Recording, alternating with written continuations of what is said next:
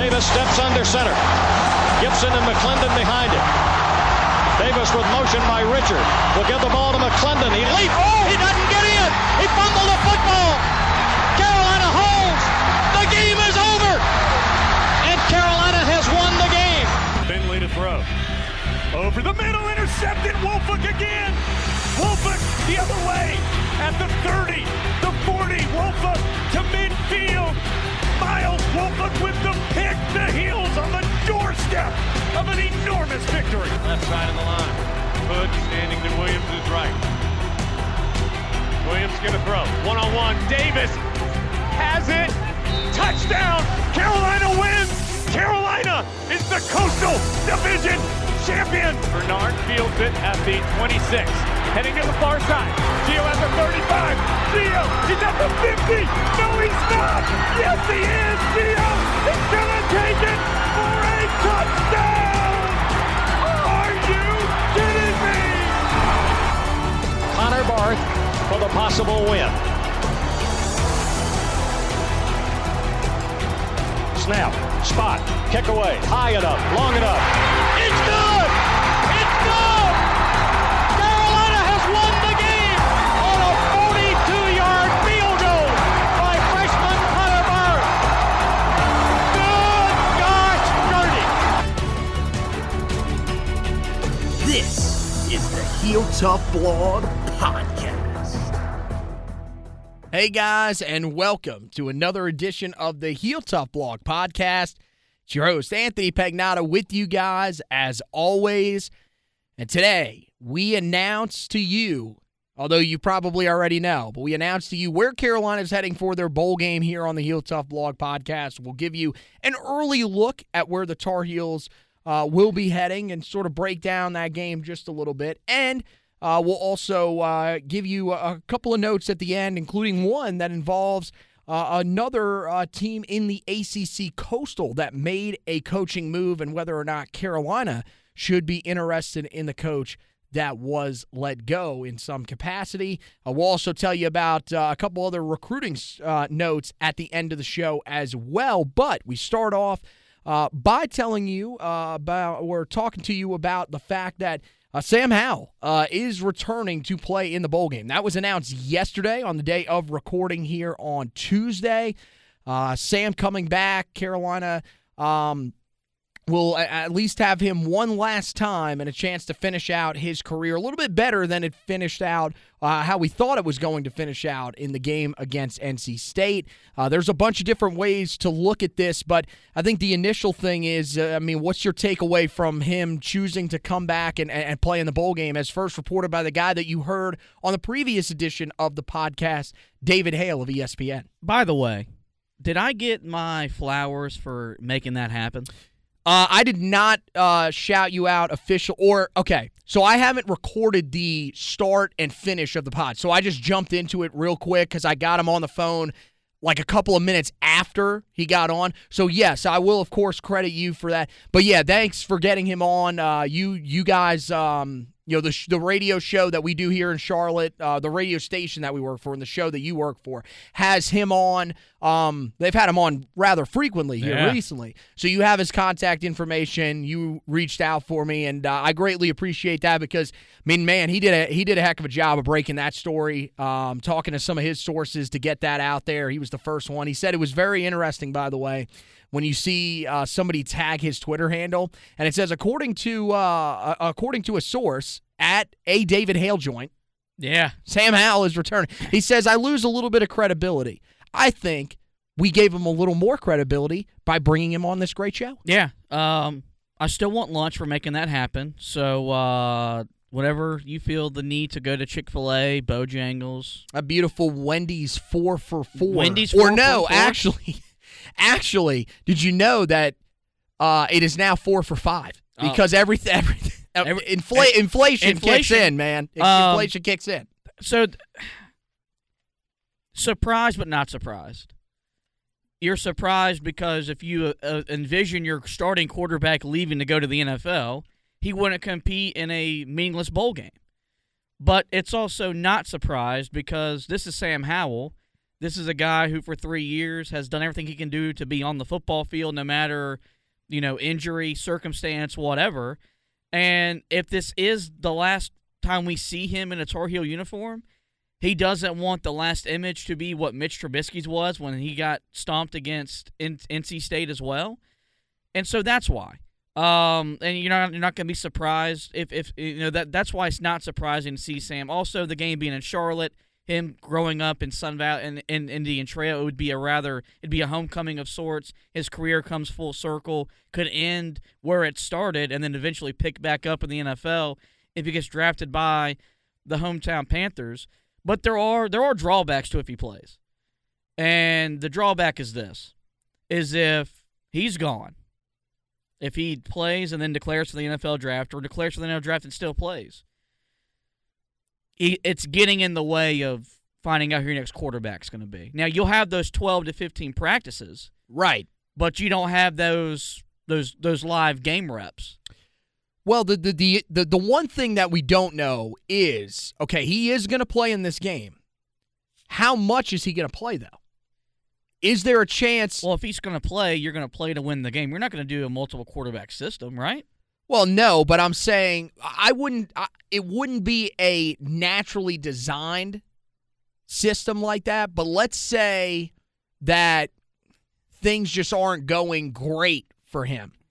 Do you take him out at some point, especially with the upper body injury that he had coming into and what caused him to miss the Wofford game and what he came into the NC State game with? I think that's a question mark. Absolutely. So, I mean, look, I think it's debatable. I think, like you said, there's a couple of different factors here. First of all, yeah, the kid's a gamer. Like, we've always known that. Even when you watched him back in high school, I mean, there were multiple games he came out of injured, came back into the game. Like, he's just not a guy that's going to go down and sit games out. It's just not how he is. He's the football version of me as a podcast host, that I always show up for the big moments and even the little moments and every moment in between. You wouldn't let your plantar fascia bother you? No. That's an inside joke here on the pod. Does not get in the way of my work or my effort. Yeah, I mean, it's just that this is a game that I think he knows. I wonder if they would have won the game against NC State. I don't think he plays in this game. Right. I think he wants to go out with a win. Also, I think, like you said, the bowl location has a lot to do with it. I think if this, let's say Carolina got put in the game that what they were most slated to outside of the matchup in the Dukes Mayo Bowl that a lot of people saw the day before they unveiled the official bowl designations. If he ended up in the Gasparilla Bowl against Western Kentucky, wouldn't have played. Mm-hmm. I think it's location. It's the team you're playing too, because his career literally can come full circle if he decides to head to the NFL after this game. He will have started his career, first career game. He starts that game against South Carolina in Bank of America Stadium, and he could finish his career in Bank of America Stadium against South Carolina. Yeah. So that would be a really cool storyline as well. Now, I will say this. I do have a source that is close to him that did tell me that this is something that basically, and David Hale talked about this a little bit too, this is probably seen as a chance for him to go out and get a little more on tape and try to impress scouts in this game on a national stage where you're kind of going to be separated. You're in your own time slot. There's no other games that people be watching at that time. And I think it's more about just how weak this draft class is for quarterbacks. If this was even last year's draft class, I don't think playing in a bowl game would really help you out that much. I don't think it's going to help this year, though, either. This year's draft class, I think it could, because who do we really know anything about any of these guys? Who out of this draft class do you honestly think is going to be a surefire, good NFL quarterback? And I'm saying good, not even great. It's a meaningless bowl game, though. NFL scouts are not going to put as much stock into what he does against South Carolina as they did the previous 11 games he played this year. I mean, it doesn't hurt, though. If you come out and play a fantastic game, because, look, we let's get this out there before we talk about this game a little bit more. this game means more to South Carolina than it means to Absolutely. the Tar Heels. So they are going to be playing with some fire. Let's say he goes out and throws for 350 yards, 400 yards in this game and 4 touchdowns. I don't think they're going to look at that as nothing. In this class where I think you're literally going to be sort of, I mean, you're going to be looking for anything to go off of with these, for separation with these guys. Because I think everybody, you're going to be pulling at strings to try to find something about these guys that separate them. I think this could be a chance for him to sort of put himself firmly into that first round. Because I think right now, I'm not 100% sure that he is a first-round quarterback. I think there's a good chance, but I think there is that slim chance that he could fall into the second round right now because I don't think he's on the level of the Pickett or I guess probably Matt Corral. Those are the ones I've seen the most that are seen as surefire first-round guys. I don't think he's a first-round draft pick. I've been on record saying that, I guess, the second half of the season, because I thought entering the year, I think we all thought he was a first-round pick, top 10 pick. That didn't prove to be the case. And then you look at the numbers and you say, well, why is he not a first-rounder? The numbers are great. The numbers are there. But it's the things that the NFL looks at where he still's got to work on. I don't think you can do so much in this game to move your draft stock from the second round to the first round because it's not a playoff or a New Year's Six bowl game. Those are the games, like with the NCAA tournament, for guys that are trying to make a case for their draft stock. They're going to put more value in those games because those games are against more legit competition. You're playing for something a whole lot more meaningful. Now, I don't think he's a first-round quarterback, but I do think he will get selected in the first round because the NFL is a quarterback-thirsty league, and you look at a third of the league, and you could say they need a quarterback. So there's going to be teams that are going to overdraft, and they're going to overvalue quarterbacks to draft them, which could be good or bad for Sam. So I think that's where you're kind of torn. You don't tell the guy no if he wants to play. He's the best player in the history of your program. But I also think you've got to look at it from the what's best for the program side of things as well. Is if he leaves for the NFL, what's ultimately best for Carolina is Drake May and Jacoby Criswell playing the game over Sam Howell. Well, I think you're right. Say that again. I do. I really do think you're right. But I think also, I mean, yeah, like you said, you're not going to tell this dude no because he's done so much for you. I mean, he is pretty much the reason for the early success that Mack Brown has had in his return to Chapel Hill, in Mack Brown 2.0. Without him, none of this happens. This is not a team that goes to the Orange Bowl in 2020. That's not even remotely possible because he just took you to that different level with him at quarterback. So you're not going to tell him no. I think the thing that, and you said it earlier, the thing that helps is that the approach to these practices is probably going to be similar to what we heard Mack Brown say back in the summer when, remember, Jeremiah Gimmel's not really running with the ones. Some of the other veteran guys, we're not running them with the ones because we are trying to get some of the younger guys reps. I think, look, Sam knows this offense. I don't think you're going to have to get him a ton of reps. I think what's going to end up happening is in a lot of these practices, you're going to see a lot of Drake May and Criswell with the ones. And you'll see Sam take some snaps with the ones, but probably some snaps with the younger guys as well. And just make sure that he's ready to go. They'll probably work on trying to get him fully, as fully rehabbed as they can with the shoulder, and just let him go out there and see what he's got in one last hurrah. Let's see if we can send him out with a big-time victory here. And so let's get into the bowl game. Carolina selected to the Duke's Mayo Bowl. It'll be an 11:30 kickoff in the morning on ESPN here from Charlotte. What TV person? I mean, I guess you start at 11:30 because you could probably get 5 games in a day. So they fit 4 in. Yeah. That's what it is. They're trying to get one at 11, 2, 5, and 8. That's basically what the setup is. Here's a better way to make this more possible. Not let games take 4 hours And you could start That's games. too much. That's too much to ask. Start man. games Come at on. a normal time, and still get all those games in. It's a weird time, and it's a weird time for the Belk Bowl because this is usually it's usually been a late or mid afternoon or late afternoon bowl game. And the last couple of years, it's kind of lost its luster with some of the matchups we've been given. But with this one, with two local teams, and South Carolina making a bowl game, which wasn't the expectation in year one under Shane Beamer, Right. this is a more intriguing bowl game in more ways than one. The time slot really did catch me off guard, and because of the time slot, I can't go to the game. So now I have to complain about the time slot. That's a good point. Actually, earlier today, our boss came in, the hog. He came in and said, "Hey, man, you going to the game on December 30th?" I said, "I don't know. I might have to be here at work." He said, "Game's at 11:30. You'll be at the game." Who said this? Colin. What? Yeah. So I'll be there. I'm gonna go ahead and get tickets. I'm gonna go. But yeah. So one of us will be there. But see, you're right. This creates an interesting dynamic.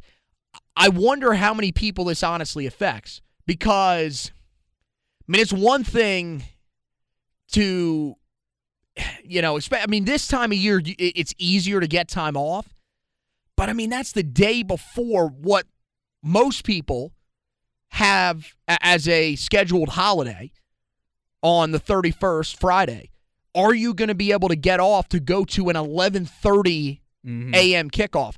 Also, what really stinks about that, I know that maybe for this game, because for Carolina, it's just not. If you're a Tar Heel fan, I mean, I know that, look, you're excited to go see your team in person again one more time this year, and then that's it for the season. How excited, honestly, are you for this game? I don't feel like there is a ton of excitement. Like, you're excited that Sam Howell's playing. Mm-hmm. You're excited to maybe see if this defense can show you something heading into next year. But this is not the hype that you had for the Orange Bowl game last year. But you don't get to tailgate or anything really either. It's an 11:30 kickoff. You don't have time to tailgate. So I'm not a huge fan of the time slot either. But yeah, I mean, everything else about it I like. I like the fact that you're getting a team in South Carolina. It's got that rivalry feel, even though it's not an official rivalry. And you, of course, have the fact that it's here in Charlotte, an area where, I'll be interested to see what the turnout is like for both sides. Is it more even? Because remember, when they were here back in 2019, there were not a lot of Tar Heel fans. There are going to be more Gamecock fans in the building. I mean, I think it's going to be closer than the last time. Their fan base is more passionate than our fan base, and they travel better than our fan base travels. And the fact that they got here in year one under Shane Beamer, like, if this was Will Muschamp, they would be not showing up in protest because they wanted him fired. Shane is like now their second son. They love him there. And what he's done in year one has them hopeful that they can be competitive again at a high level. It's going to be pro-Gamecock, and rightfully so. There's going to be the Charlotte area contingent Tar Heel fans in the building. People aren't traveling unless they're in Charlotte for the New Year's holiday to come watch Carolina in the bowl game, because this was a top 10 football team that's playing in a mid-tier bowl game.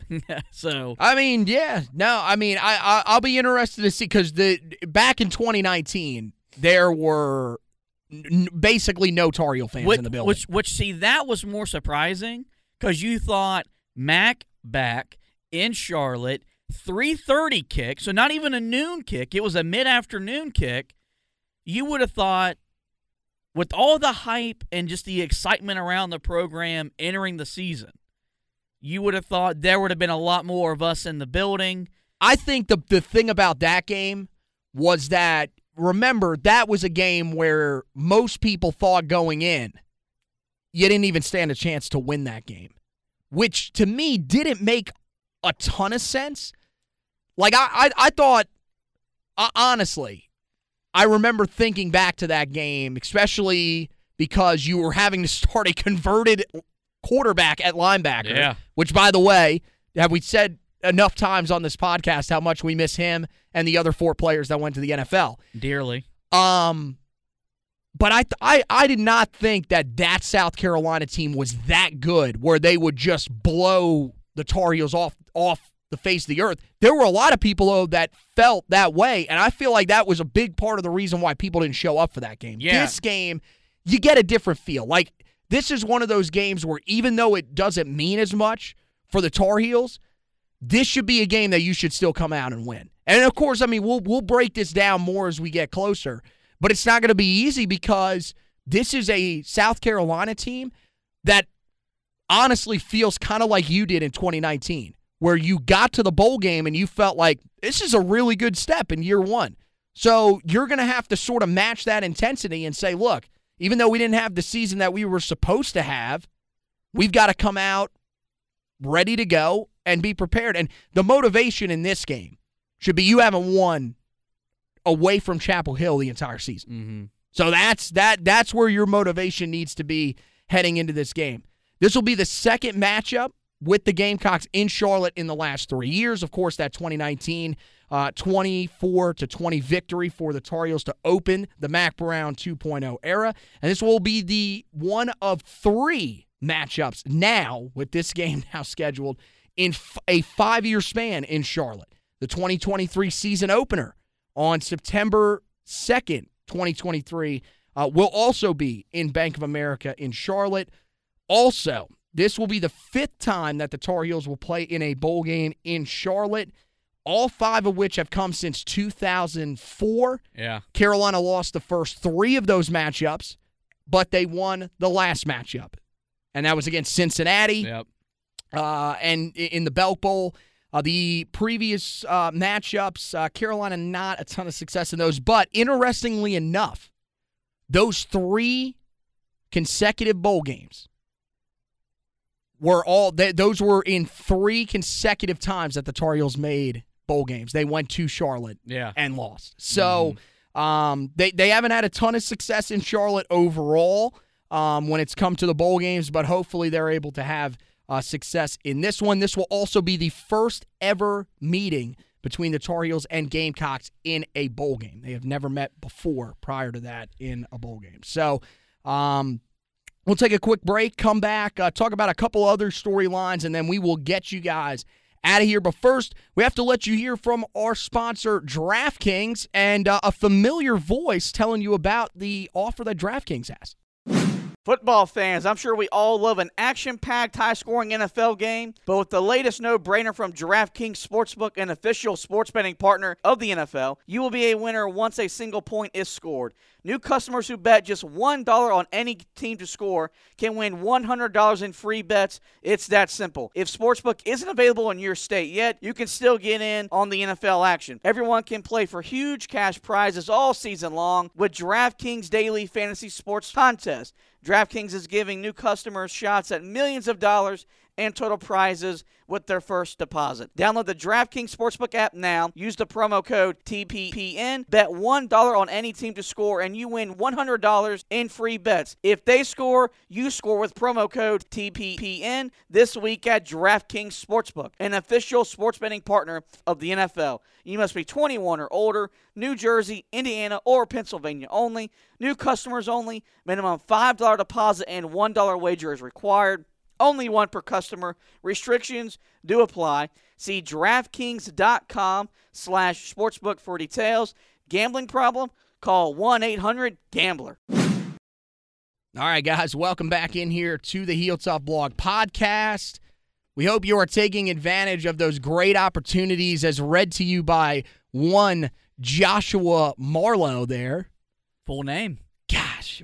Yeah, well, I have to. Just fantastic voiceover work, my man. I've gotten pretty good at my reads, I would say. The dulcet tones of one Josh Marlowe telling you about some great opportunities over there at DraftKings. Hopefully you're taking advantage of those. By the way, got to shout this performance out. 100 yards, 75 receiving yards or more for Javonte Williams the other night on Sunday Night Football. First Denver running back to ever do that in a primetime game. So congratulations to him. He's been fantastic so far this season. It's just in primetime games? I believe that was the stat. I don't know. They have so many different qualifications for this stat. these stats these days. It's just nuts. But he is having a fantastic season. It's looking more and more like he's going to probably be the full-time starter for them next year. And the scary part is his numbers very comparable to Jonathan Taylor's from a year ago. Oh, yeah, I saw that on the Twitter.com. He's having a big-time season, and it's been really fun to see because that offense isn't very fun to watch. Oh, that offense is not good outside of him. But he's been a really big piece. And so before Michael Carter got hurt, he was doing some nice things for the Jets, which you usually can't say about the Jets. So those guys are proving in the NFL why Carolina missed them so dearly this season in their backfield. Yeah, no, it's great to see those guys having success. De'Ami Brown had a little bit of success this past week. Mac Hollins caught a touchdown against the Giants because the Giants suck. We can revisit De'Ami Brown when the season's over. Because right now, the Washington football team is... They are making a hard charge. They're within 2 games of the Cowboys. We play them twice in the next 3 weeks, and I don't know if Anthony Brown's matched up against him if he can guard De'Ami Brown. The star is starting to get a bit nervous. Well, De'Ami just now got back in there. But look, we're talking about all these great NFL guys. If you want to be able to place some money on these guys that we're talking about, head over to DraftKings.com and check all that great stuff out there. Make sure, put some money down on these dudes. Javonte Williams, Michael Carter when he comes back from injury, Mac Hollins, they can make you some money. So, I mean, they're doing it for themselves. Why not make yourself some money as well? So let's get into some of the other notes. That was a good look at the NFL guys. Let's talk about a guy in the ACC Coastal that is no longer employed as of right now. We believe they have finally told Manny Diaz that he is actually fired. By the way, I know this is a Tar Heel podcast. What in the actual hell were they doing to Manny Diaz? That is the most unprofessional way that you could go about hiring a coach I've ever seen in my entire life. So you may have to bleep this. Okay, all right. Let's settle down. Let's settle down a little bit here.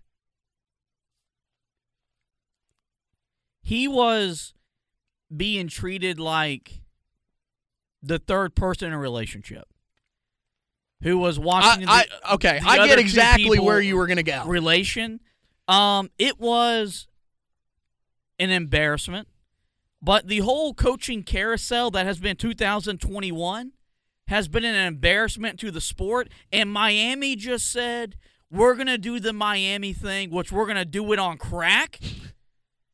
Without an athletic director, by the way. Still not confirmed. That was the best part about it. Well, if Dan Radakovich takes the job, well, then Mario Cristobal is going to come to Miami and coach the football team. But if Dan Radakovich tells them no, well, now we'll keep Manny Diaz, or the best part was, as of Sunday, the belief was he was going to be retained as the defensive coordinator on Mario Cristobal's staff. Okay, so I want to get into this. I did not actually, which, by the way, how is that going to go over if that was the actual plan? Yeah. I'm sure that would have went over very, very well. They would have said, hey, Manny. Hey, man, I know you've done, we got you as the head coach here. We really hyped you up over the last couple of years, son of the former mayor of Miami. We stole you away from Temple. Hey, you've seen the rumors, right? Yeah. We're just going to demote you to D coordinator. Yeah, I don't think that would have went over all that well. Now, that does bring up an interesting conversation, though. He was, of course, a defensive coordinator under Mac Brown. Yep. I do not have the years in front of me. It was towards the latter end of his time at Texas. Right. Is this somebody that the Tar Heels should be monitoring? Yes. No. Monitoring is not no. I'm at the point, and what's so funny is you brought up our man Colin Hoggard earlier. Hoggard! Was in our pre-show meeting today, we talked about Manny Diaz. Defensive coordinator, by the way, 2011 to 13. And I was adamant that he needs to be in Chapel Hill, and I got he usually agrees with me because I'm very smart, and so is he. Here we go. And he was like, no, there's no chance. Jay Bateman has been that bad that I'm willing to try Manny Diaz. And here's why. The biggest reason is that I think you could convince Manny to come to Chapel Hill.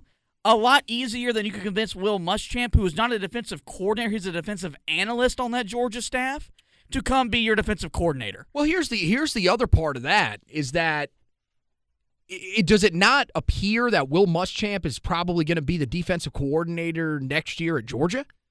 Because Dan Lanning, he's going to get a job. You would imagine. Although I don't know, man. This. I mean, the trickle down effect. Maybe he ends up getting a job, but I'm shocked he doesn't have one already. And I mean, how many openings are still left?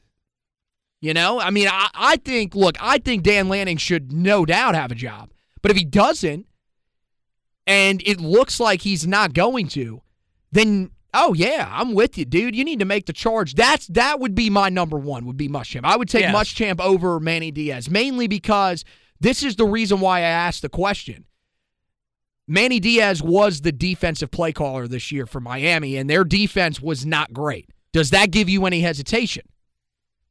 The obvious answer should be yes, but it's really hard to be the head coach and the play caller of either side of the football. See, I'm with you on that. And you get the results that you usually think you're going to get because he's calling the defense, but he still's got to manage the clock, manage timeouts, challenges, all that stuff. There's no way he's 100% focused on the defense because he can't be. So I'm not – that doesn't play as big a role into my thinking as the numbers would suggest with their defense. And we saw it up close. It wasn't great. But look at our defense. It wasn't great either. So it was about on par with it. And Manny Diaz has a proven track record of being a quality defensive coordinator in the Power 5, something Jay Bateman did not have when we hired him to be our defensive coordinator, and something that for 3 years he has proven to still not be.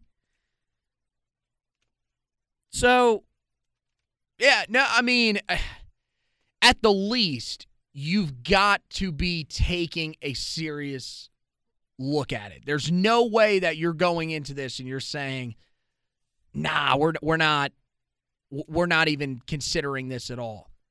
I mean, look, if you go back and look at the defensive numbers when he was the defensive coordinator for the Hurricanes from 2016 to 2018. 2018, they allowed 19 points per game, which was 18th in the country. 278.7 yards, total yards allowed. The year prior, their numbers not as stingy, but again, a team that didn't allow a lot of points, 21 a game, which was 28th in the country, a little more yards, 364.2. And then you go even back to 2016 and 18 points per game. So this is a consistent – this is a team that's not letting up a lot of points. Jay Bateman's defense this year allowed 31 points per game. Not good, Bob. That is something that if you're looking for a guy that's trying to take steps in the right direction, that's not showing that to me. I think if you have Manny Diaz as a guy that is focused on just the defensive side of the football, and this is the beautiful thing about that too. I think part of the reason why Jay Bateman has also had some struggles as a D coordinator, he's also coaching a position group, which makes no sense to me at all. If Manny Diaz comes in and is the guy that is solely focused on being a defensive coordinator only, I think that could work wonders for you. And I think they've got to look into it. And, I mean, look, if you want to use the bowl game as justification for that at this point because you've waited this long, then that's fine. But there's no guarantee that he's still going to be out there. To me, this needs to be a legitimate conversation that is being had as we are doing this podcast. Yes. Inside of the Carolina football facilities. Yes. So, and the other thing is what I found interesting about this is now, with them firing him, they bring in Mario Cristobal. There's two angles that I want to talk about here. One thing that you said earlier, I did not have this actually in the podcast, but I thought it was interesting.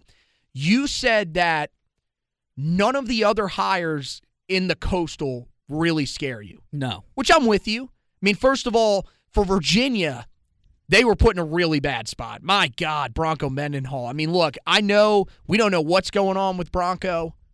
That could be family illness. That could be, even though they said the family was caught off guard, that could be some mental health, something like that.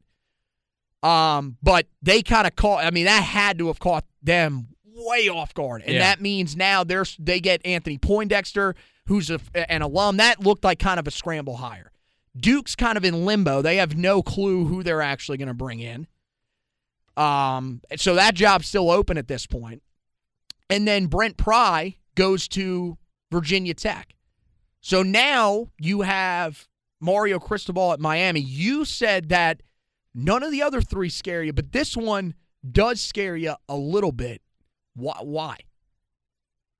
He instantly becomes the best head coach in the Coastal.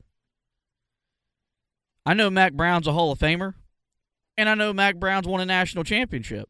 But like I told you all summer, and you got mad at me, and Tar Heel Twitter got mad at me, the body of work since 2009 wasn't elite coach Mack Brown. Mario Cristobal's 35-13 as a head coach. That's not bad. He's won a Rose Bowl. He took Oregon into the horseshoe and beat Ohio State. He's also a great recruiter. He has coached under Nick Saban. And it's not just the Cristobal hiring. It's Dan Radakovich becoming the AD. We think. That hasn't been confirmed still. And yet. The amount of money that they have committed to him, 10 years, $80 million, so $8 million a year. But they're not stopping with him. He's going to have, when it's all said and done, their staff will be on par with what Clemson's paying their staff, so he's going to be able to pay elite coordinators. This is the first time in our lifetime we have seen Miami say, okay, we're going to financially commit to being an elite football program. Which makes no sense how they haven't done this prior. Because for 15 years, they sat there and said, well, we're the U, and you are the U. And you can still get some talent because of your logo and your history. And where you're located. But all that's starting to fade, and you weren't committing. Look, you want to be an elite program, you got to spend money. You got to have the money, which they've always had the money. They've never been broke because look at all their former alums. Look, Miami's a private university. You don't get in there being poor. So they've always had the money, but they never wanted to spend the money. Now all of a sudden there's talking about them building a campus or a stadium closer to campus. How many times have we heard that, though? But I'll believe that when I see it. This is the first time that there's like legitimate, there's the money there. And here's the thing for us as Tar Heel fans and for, the Virginias and the Dukes and even for Pittsburgh. If Miami commits to being an elite football program on and off the field, it's not going to take them long to be elite again because the amount of pure talent that lives in Dave County, they can build an ACC. Davie. Whatever. They can build an ACC contender right there. Then they can go build a national contender just in their state. And so that's the thing for us as Tar Heel fans is that we've gotten lucky with Miami not being Miami. And we've been able to compete with them recruiting, beat them on the field regularly. We've beaten them 3 straight times. If this hire works the way that I think it's going to work, it's not going to be too long before it's Clemson and Miami again competing. Clemson and Miami competing in the ACC. Well, look, there's no guarantee that this is going to work because remember the last time that you saw a coach from Oregon go to the ACC to a Florida school that has some nice history. He's a much better – Willie Taggart can't hold Mario Cristobal's jockstrap. I don't think I think Mario Cristobal, earlier this year, that win over Ohio State was huge for him. That was really the first significant win against a team that was favored that he's gotten. And they look great in that game. You got to give him credit. Yeah, he is doing a heck of a job recruiting-wise as well. But the fact that he got blown out 2 times in a row and his teams looked absolutely lifeless against Utah definitely has me concerned. I think he's a very good coach. I think right now, with the season that you're coming off of, he's the best coach. Well, yeah, he's probably the best coach in the ACC Coastal, although Pat Narduzzi, man, he had some struggles early on with those defenses.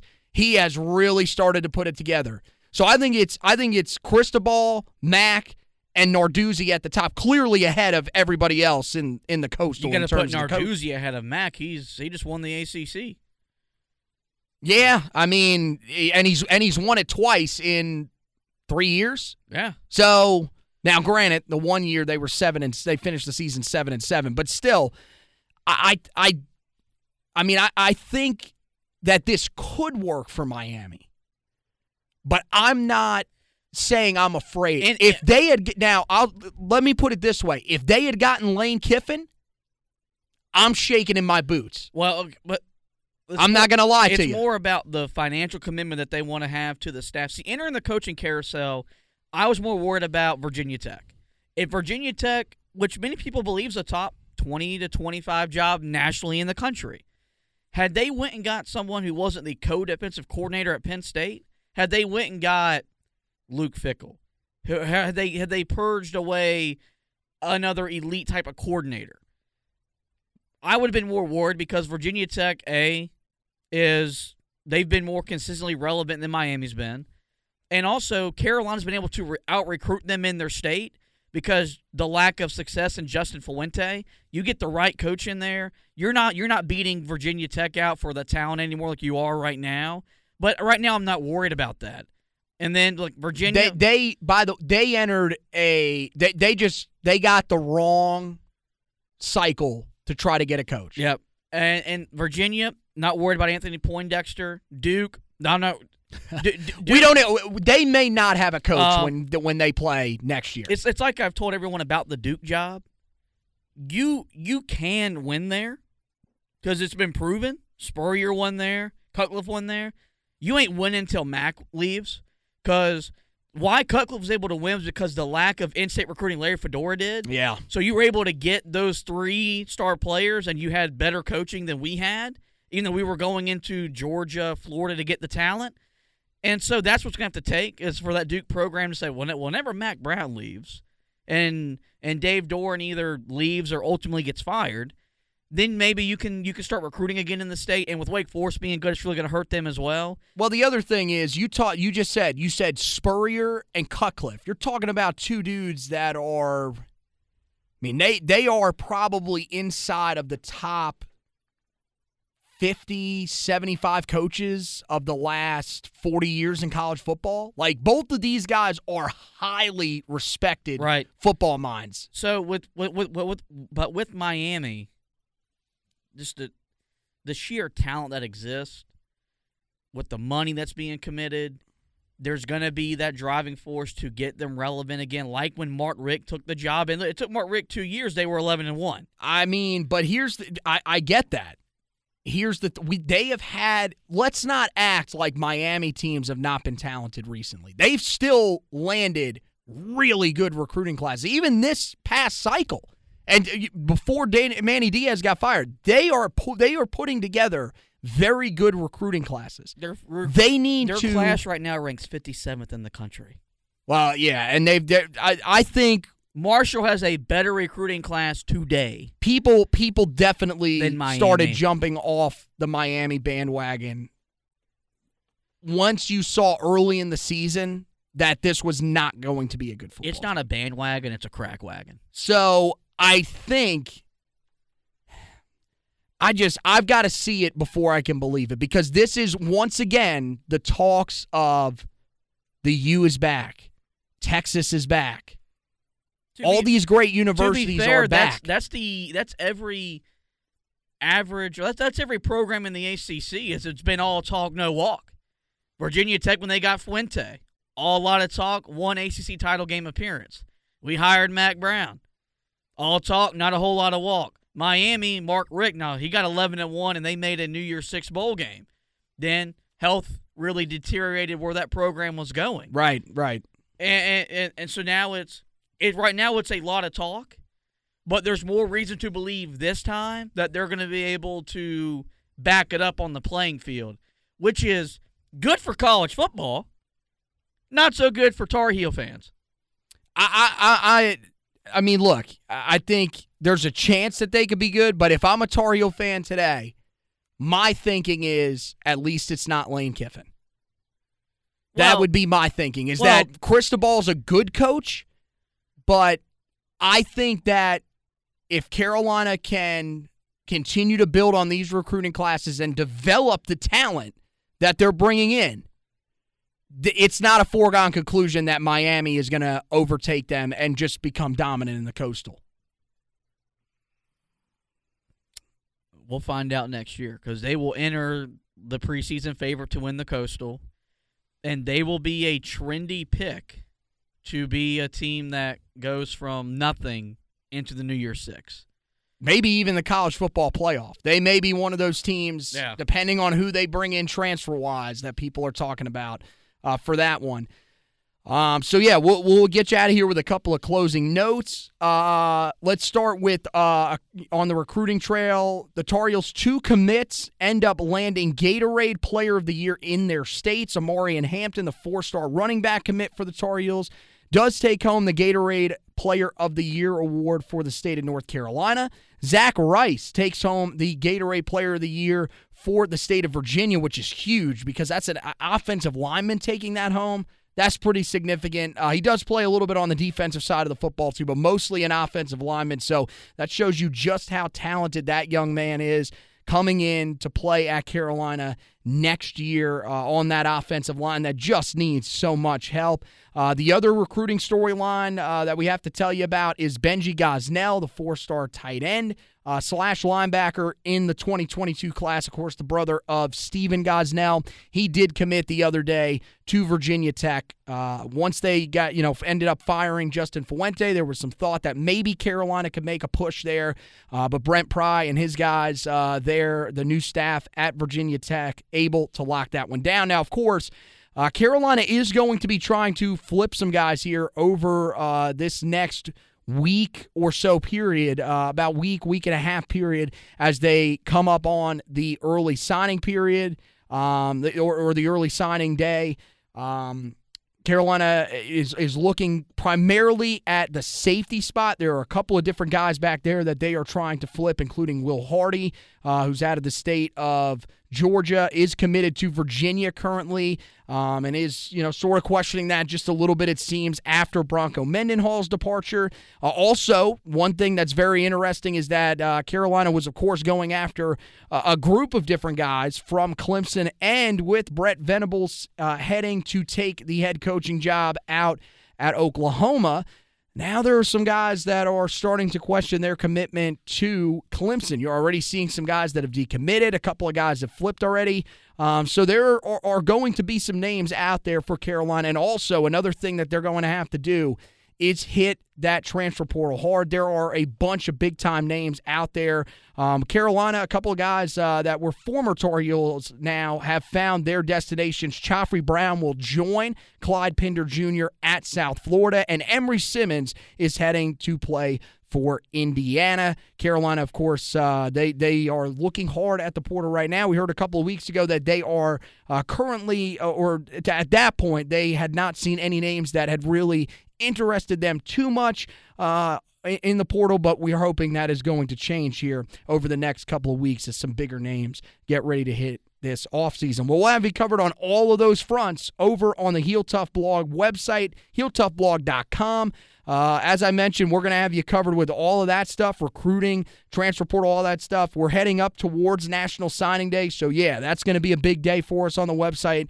We will, of course, this year, it's going to be a little bit trickier to kind of have that live thread going, but if it's like last year how they did it where they release one every 30 minutes, I think it's just going to kind of be scheduled. It's not going to be where a bunch of guys are going to send in their letters of intent at the same time, and you're going to have a bunch of guys rolling in. It's going to be more 30 minutes in between each one. So we'll try to keep you up to date on that. But if not, we can't do it with the thread like we've done it in the past. We will definitely have a recap of everybody that signs on the first day of the signing period. Remember, it is a 3-day period, so guys can sign on the first, second, or third day, but most guys tend to usually sign on that first day. So that'll be the big day where we'll hit it. We'll have Zach Hubbard will be with us, and we'll do a roundup of everything that Carolina is bringing in the 2022 class. Also, of course, we'll tell you about some of the other areas that Carolina may need to look to add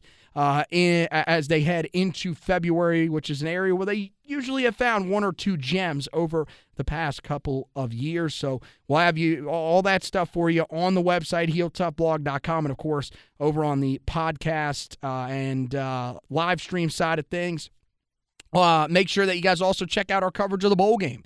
We broke it down there for you. We're going to go more in-depth. We'll, of course, have an in-depth preview of the game a couple of days before the Duke's Mayo Bowl, but we'll have you covered on the website as well with a preview, recap, stock report, and then that'll get us out for the 2021 season. Then we'll head into our final grades for the season, and of course after that we'll circle around into off-season mode in terms of the on-the-field stuff. We'll have you covered with all the stuff going on draft-wise. Is Sam Howell going to enter the NFL draft? Is he not? Jeremiah Gemmel got invited to the Senior Bowl, so we will be locked in on the Senior Bowl and watching everything that's going on with that and tell you about his performance.